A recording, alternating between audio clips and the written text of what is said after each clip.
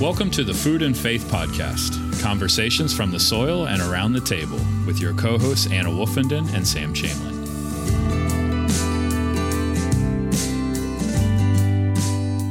Hello, podcast. Welcome back to our series, Ecotones in the Spirit, recorded in June with Wake Forest School of Divinity. On today's episode, we had the pleasure to spend an hour or so with one of our favorite and most important voices among our neighbors and friends at Wake, Nikki Cooley. We'll let her tell her story, but she is a powerful contribution to the conversation around the ways that justice intersects with food and climate from an indigenous perspective. And as you'll hear on the pod, there's a great deal that both Anna and I were unaware of, which speaks to the importance of continued conversation with those communities that have been doing, quote, food and faith, not just for years, but for millennia, and who continue to provide cutting-edge cultural, scientific, and theological contributions to climate and food. So welcome to our conversation with our friend, Nikki Cooley.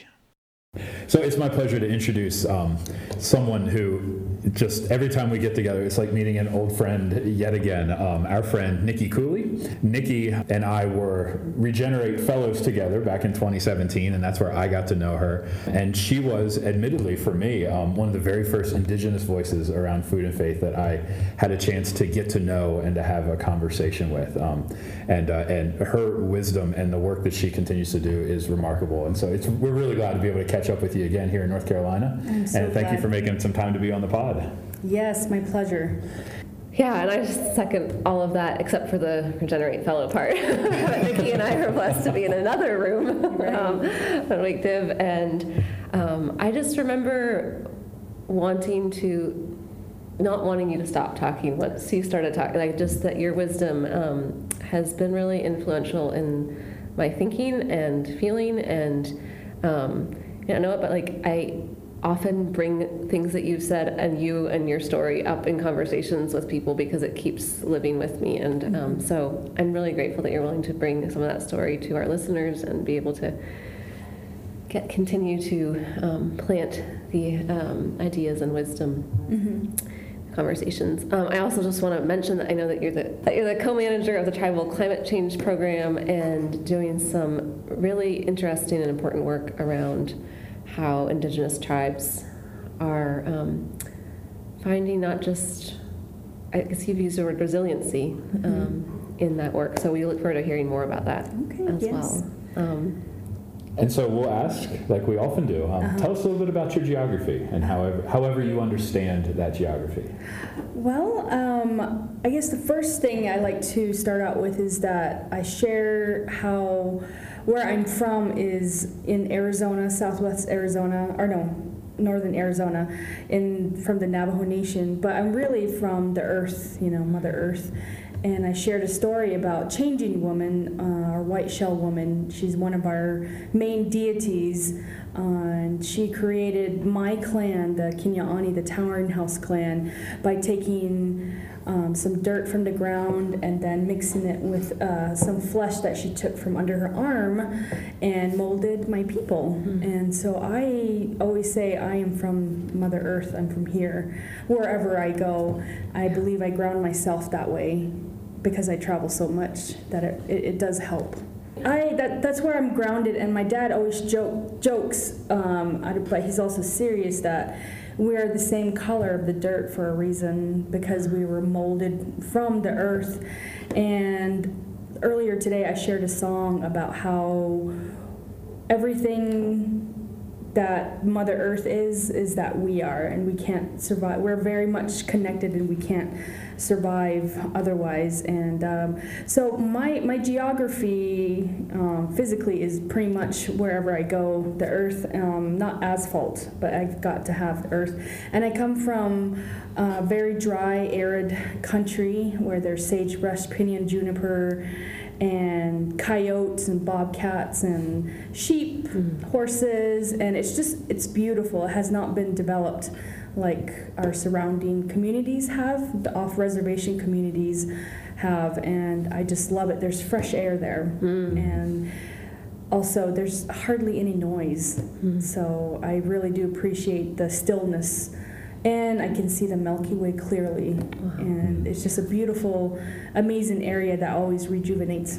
who I am, and when I'm feeling stressed out or longing for home, that's where I go. That's right. Yeah.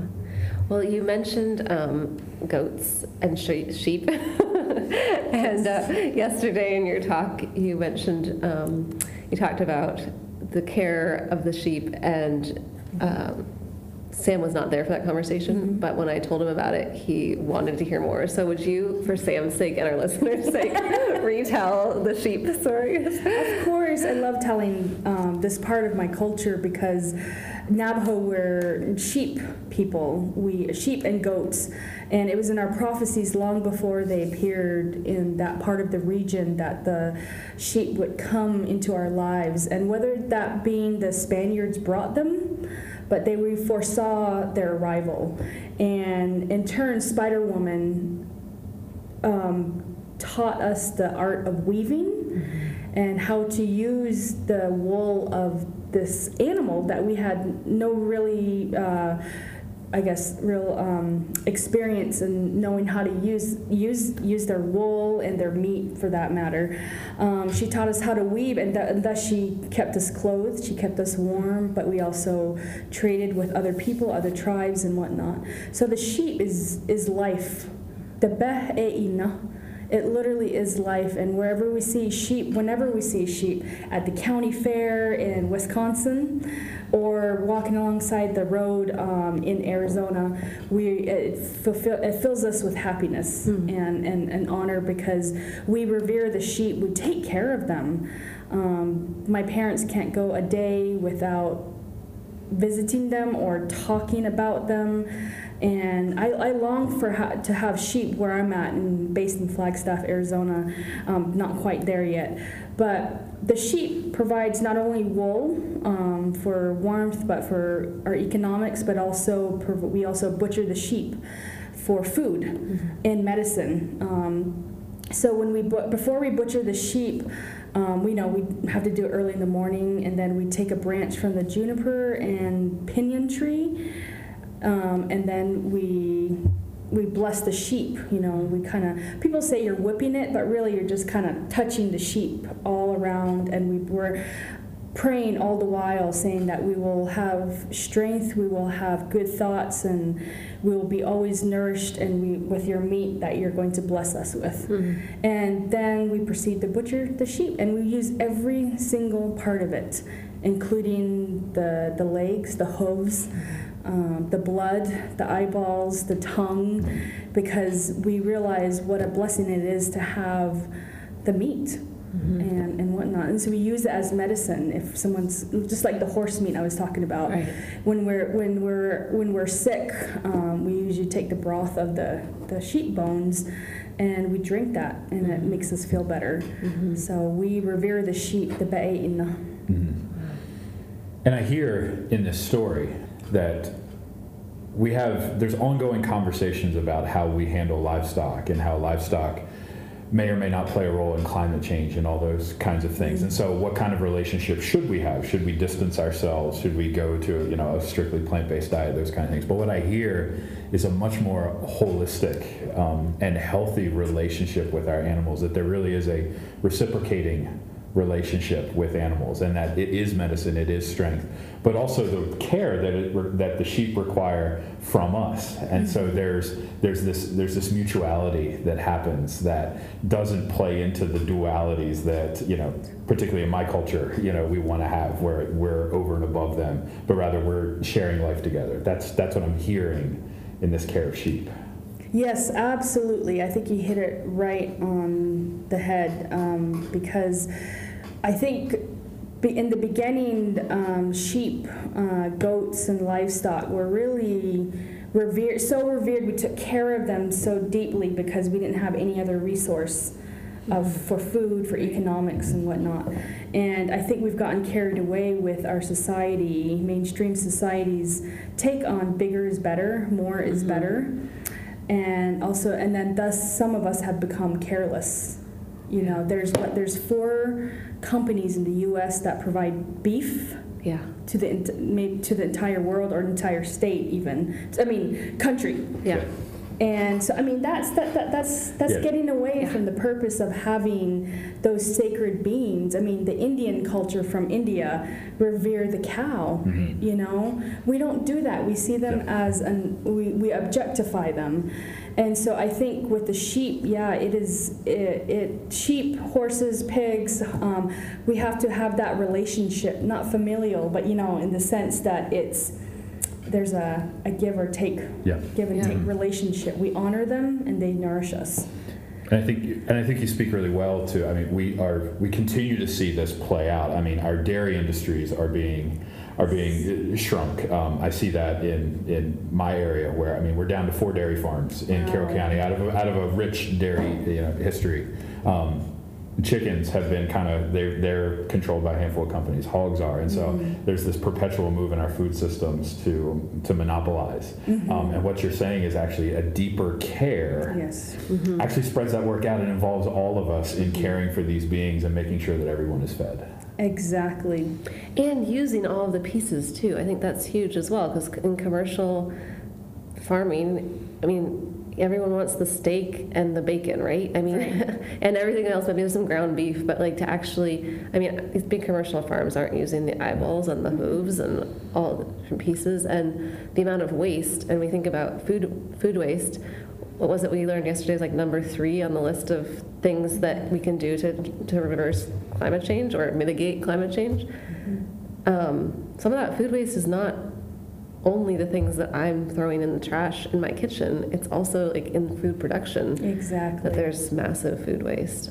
Even as a livestock person, I've never quite understood, what do you do with the hooves? We boiled them. Okay. We boiled them down, and then also we use it for broth. But my mother and father, they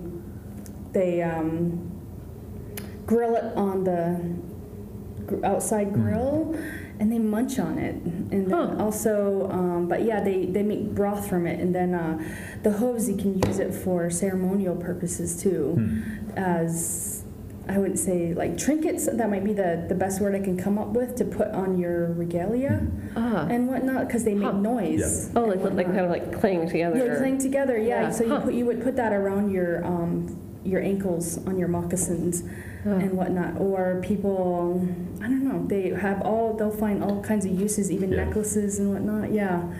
So it's a good question. Yeah, it's just, like I said, I've been around hooved animals my whole life, and but never really gave much thought. Like the hooves are always the one thing that I was like, I don't know what you do with that. Yeah, so. Make a rattle for your kids or something, Consider it done. Yeah, I love it. Yes.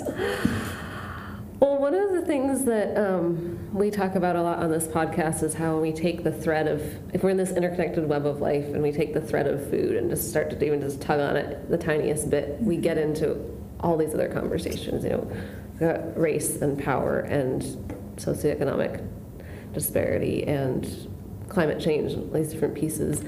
So I was curious if you might reflect on what were the foods have been eaten and that you have been in your family story thinking about, like your great-grandparents, grandparents, parents, you and like your children, and just wondering what the food story tell a bit of your story.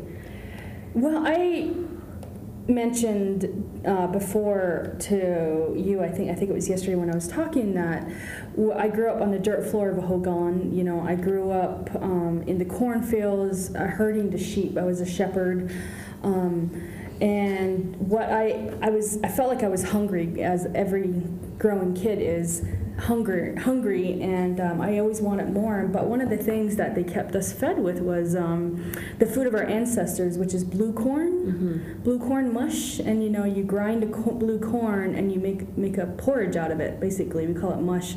But then you burn juniper leaves, like the branches of it and the leaves, and you get the ash from that, and you sift it in a basket. Nowadays, they have those sifters, flour sifters, but out of a basket, and the gray ash that comes out of it, you mix it into the blue corn mush, and that provides vitamin C and it's very filling. People nowadays put sugar in it, but we never put sugar in it. We also grew up on sumac berries, chin, and you make a tea out of it. You can make a porridge out of it also. It's so good, but it's very hard for people to make. There's a lot of discipline that goes into stirring and making sure the consistency is correct.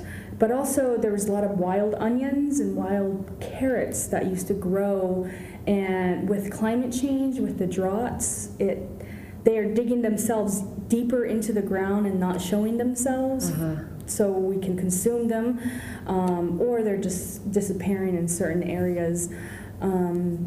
But I think that just tells the history of my people, that we lived off the land. Yeah. We truly were hunter and gatherers, and we made use of what was available to us.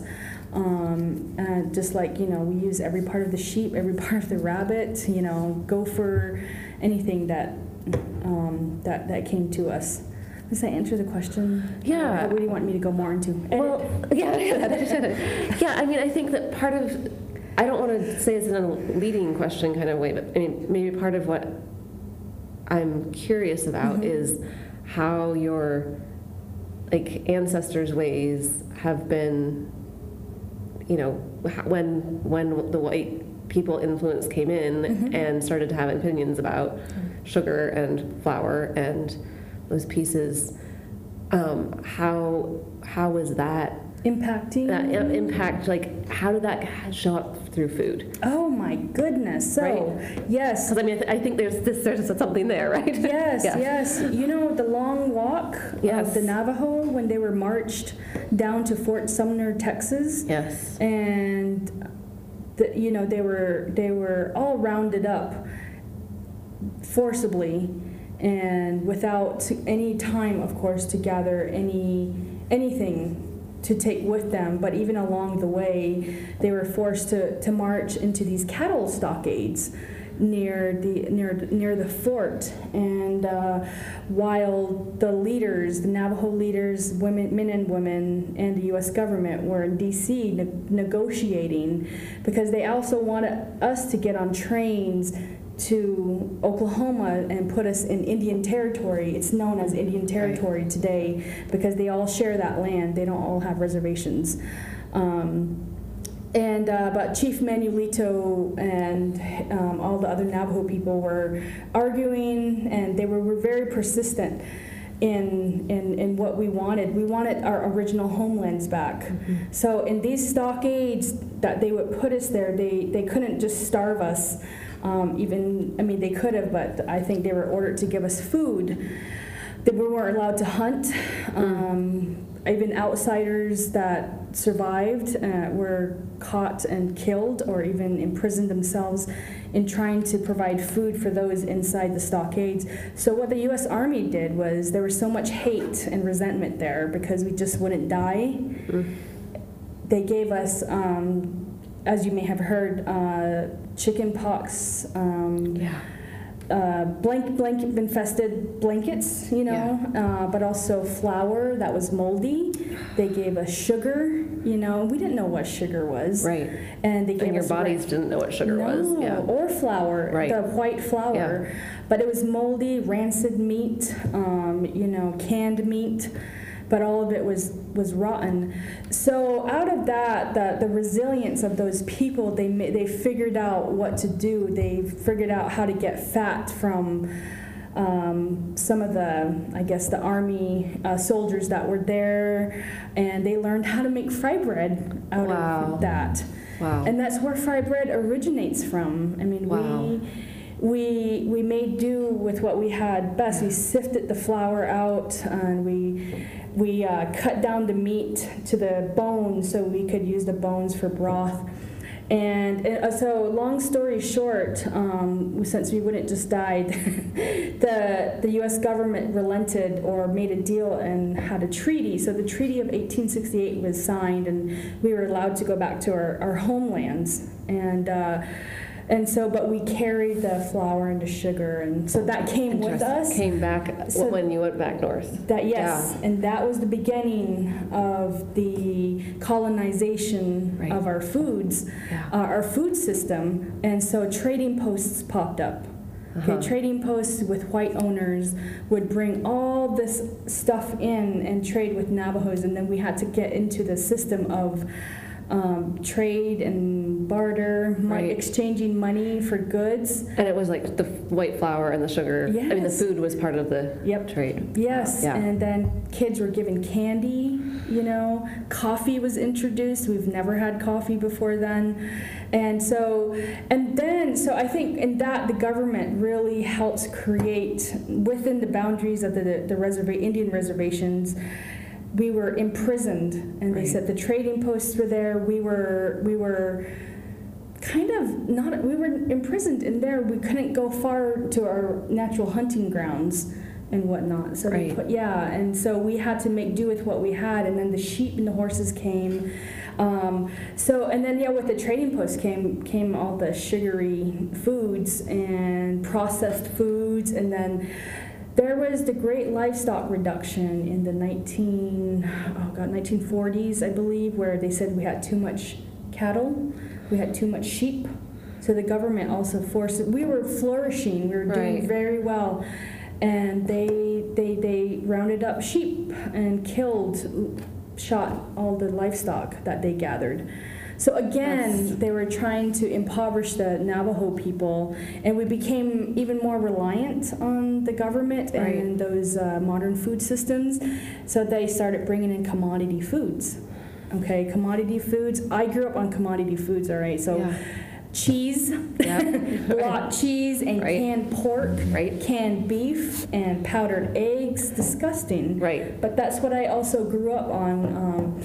And so, and I never had candy, and my grandparents were very resistant into giving me that, and I thank them for it. Yeah. And nowadays, they're trying to tell us, they keep saying more is better. And and cheaper is better also, right? So all these grocery stores, even on the reservation, Navajo reservation, there's 12 grocery stores for 17 million acres in 3 states. That's a big food desert. And these stores, all they have to provide at the front are processed foods. Wow. So little by little, though, it's changing. But, a little thing of blueberries on the reservation is like $12. Yeah. Wow. Yeah, so it's not accessible. It's not accessible. So we're having to go in this cycle back to what we know, fresh foods, first foods, and whatnot. And that's still very much alive, but that, the long walk was the beginning of the colonization of our foods. And it's not something that these systems don't go away overnight. I mean, that the damage is generations and generations and still there is what I'm hearing. Yes. Yeah. So as you're feeding your children, I know you have 2 lovely, lovely children. Gorgeous. What does that look like in terms of how you're participating in that history? Well, not to put you on the spot of what you feed your kids, talking about anything. I'll tell you when I'm not comfortable. But my kids I love them. I made a conscious decision to not feed my kids sweet stuff, but just gradually. My son is a big chocolate fan, loves chocolate, loves sweet stuff, but I do in increments, and I say it's okay to say no. And my daughter does not like sweet stuff. She likes sherbet ice cream, that's it. She will get a cake and she'll take all the frosting off and eat a quarter of the piece of cake that she has. So we didn't introduce it to them. But you see kids around anywhere, even especially the Navajo reservation, I feel bad. These kids with their bottles and there's Gatorade in it. Yeah. They're just not taught to hear no. And so I feed them vegetables, and they love vegetables. They love fresh foods. They love fresh eggs. They know the difference between store-bought eggs and cage-free eggs from our backyard. Yeah. And they love sheep. They love horse meat. And of course, they're very picky in their own way. But yeah, so I've made that conscious decision to say I will not succumb to the diabetes trend that's happening in my family. You know, diabetes, and then, diabetes is a big thing in my family. And it's probably because I was also not raised that way. But my husband said he used to drink Coke and Twinkies for breakfast. This is in Iowa. But he was also a product of a single father. So, and then, and he never really ate vegetables until he met me. So there's that culture. It's not just on the reservation, but it's nationwide. But my kids also eat fresh foods at their school. The Service to All Relations school, STAR school. And they have hydroponics there that grow salad. Great. They have greenhouses. Loop Family Farms is right down the road where they help plant and then they eat it. They eat fresh food there. So it seems like, I mean, we can't undo all of the terrible food history, but that there's resiliency that's happening in this generation, is what I'm hearing, is that there's resiliency of being able to find how can we grow food, how can we eat food that is going to nourish. Yes, I feel like there's little pockets, little pockets with gaps in between of people who are building that resilience even stronger, and you two are part of that crew, you know, in trying to promote, healthy foods, first foods and whatnot. So like your farm, Sam, I mean, that's very inspiring. So a lot of young people are up and coming. I just met a 17-year-old in Tucson who's helping run a nursery down there. 17. That's amazing. He's like, this is what I've always wanted to do. And I said, wow. Always, all 17 years. You're always 17. Yeah, it was amazing. So I've heard it several times in this conversation, the word resiliency, and I know that you've spent a lot of your professional life, if you will, working on resiliency with various tribes. So can you describe a little bit about what that looks like in the work that you're engaged in, developing resiliency to climate change? Growing up, resiliency was a word defined by our actions and our thought process and our faith, our prayers and our ceremonies. Just do it. Just be that. And so now it's a trendy word because climate change is unacceptable with the current administration. But even before Obama came into the office, climate change was a bad word. Global warming was a bad word. But there was always this resilience. You see people with their fists and arms up in the air. And that whole movement is pretty much defined by our faith and our connection to the natural world.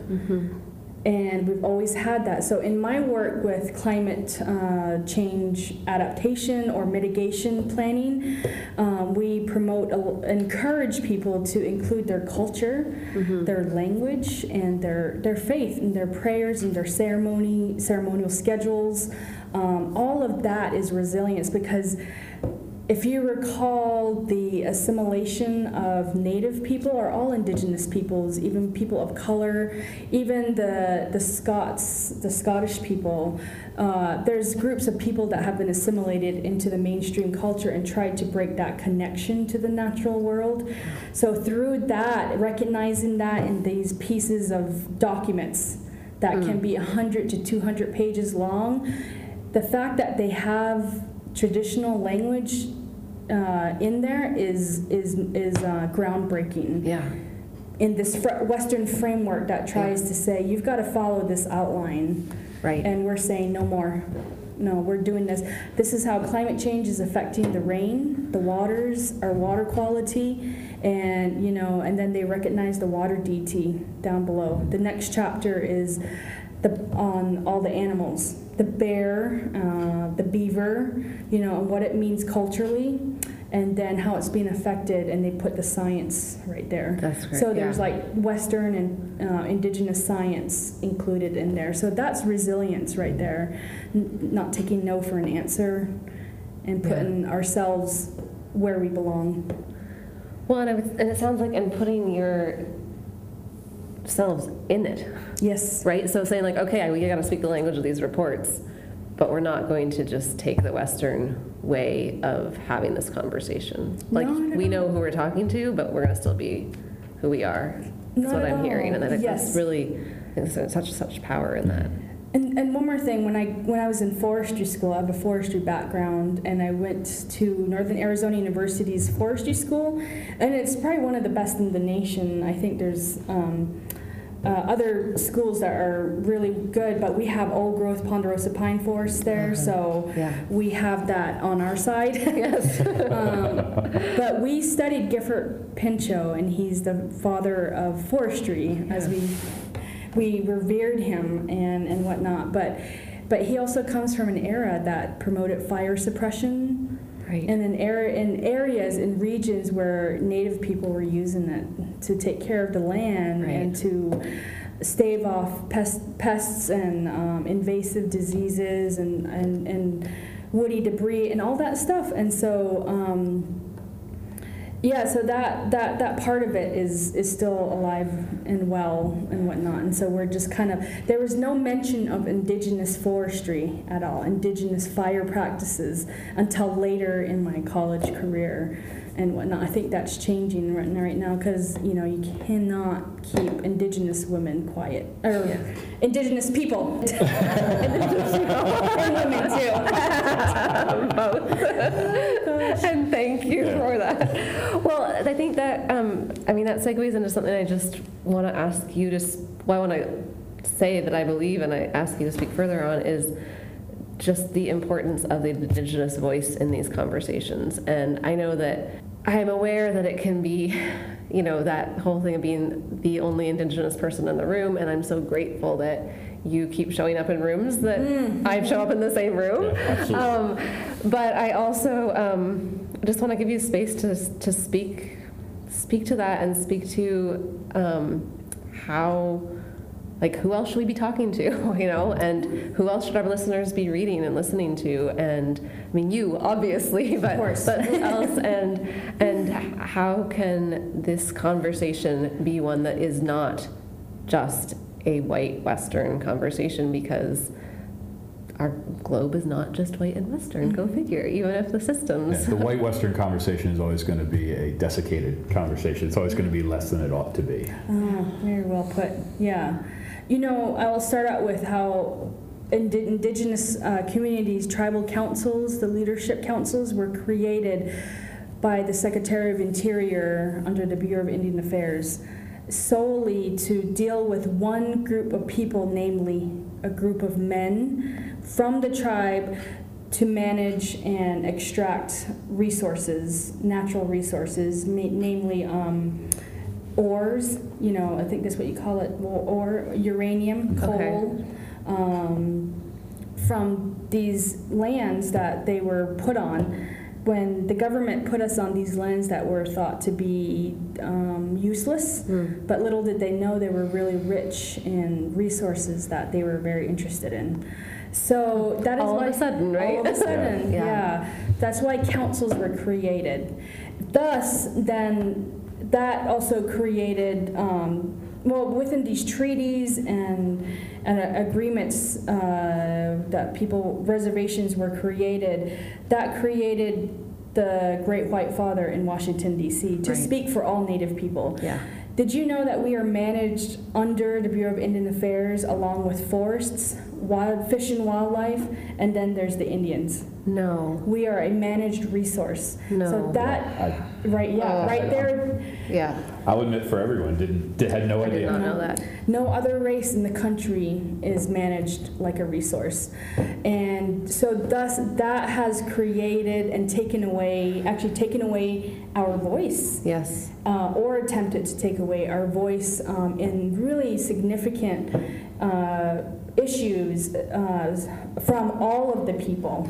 So before these councils were created, we often all made decisions. Women were at the forefront. Women were at the table alongside the men. Children were allowed in these conversations. But then this Western framework came in and took that voice away. And so for a long time, it's like we had to do what the government told us, and they also viewed us as uneducated. and some would say unwilling and whatnot, because we didn't understand what they were saying or doing or writing in fine print. But there have always been people speaking out against it. There are grandmothers still alive to this day that have traveled to DC or even prevented,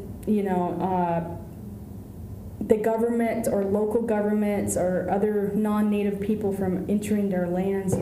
Standing Rock is a great example of that, where all the grandmas and grandfathers and the young people were there. But that's been going on.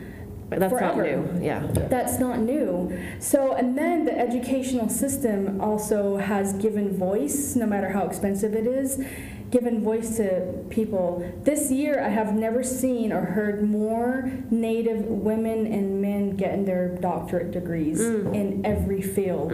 That's power right there. It gives us the credibility that the Western world needs to see to take us seriously and whatnot. So, and that's why the Indigenous voice is so important, because even in my work growing up, I just had to keep saying, how come I'm not at the table? How come she's not at the table? Or he? Why we were Native people were not invited?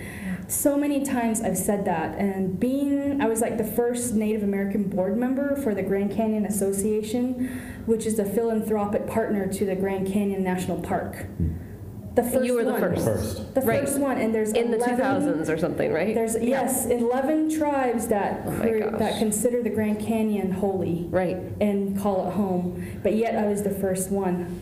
Yeah. That's insane. It's insane. And but also, even with federal agencies, they have these national boards. There's hardly an Indigenous voice, but yet they're managing public lands or federal lands that are culturally significant and whatnot. And often, sometimes people make the mistake of including a Native person and treating them as a token box that's to be checked off, and that should not be. And I feel like this Ecotones of the Spirit conference, but also Fred's work at Wake Forest with the food, health, and well-being program has done. I appreciate the way he has asked me to be involved.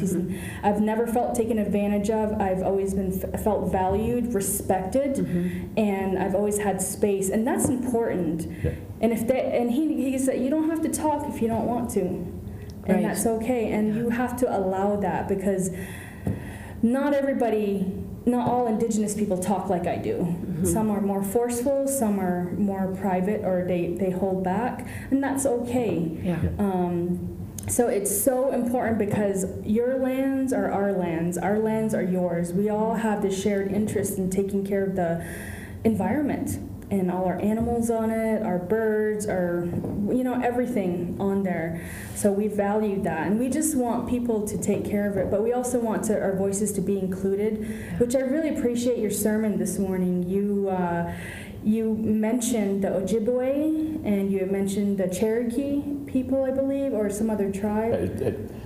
We mentioned a Hawaiian Indigenous prayer. Yes. I unfortunately wasn't able to be more specific with. No, that's huge. Even Fred and Matthew, the first 2 days, said they gave thanks to the people that were here before us.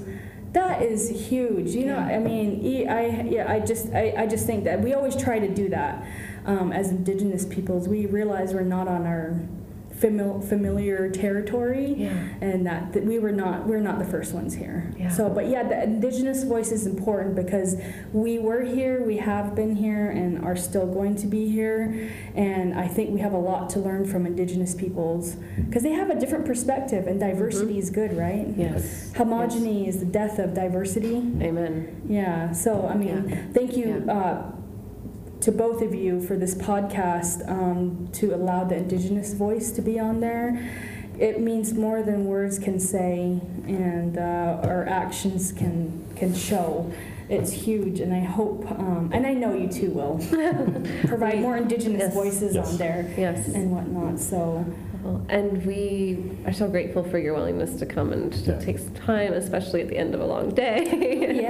No problem. And just totally own it. And so many times, like, oh, look at this brand new idea we have of food and faith. And then, as I've, and you introduced me to, just this world that has been thinking about these things and bringing our practices, and our shared love of agriculture and livestock and all, but recognizing that's always been set alongside of our faith and our families and our land. And so it's been tremendously humbling, and that has expanded my world.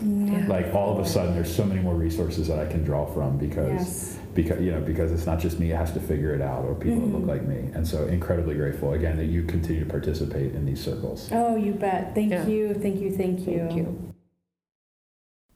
If you've enjoyed this podcast, we invite you to download the rest of our Ecotones of the Spirit series and to subscribe to the podcast to stay up to date on the conversations happening around food, health, and ecological well-being. Thanks for listening to the Food and Faith Podcast. Our collaborators are Wake Forest University School of Divinity, Plainsong Farm, Garden Church, and the Keep and Till. And the music is by Paul Deemer. Follow along and keep up to date with the podcast on Facebook at Food and Faith Podcast, Twitter and Instagram at Food and Faith Pod, or on our website at foodandfaithpodcast.org.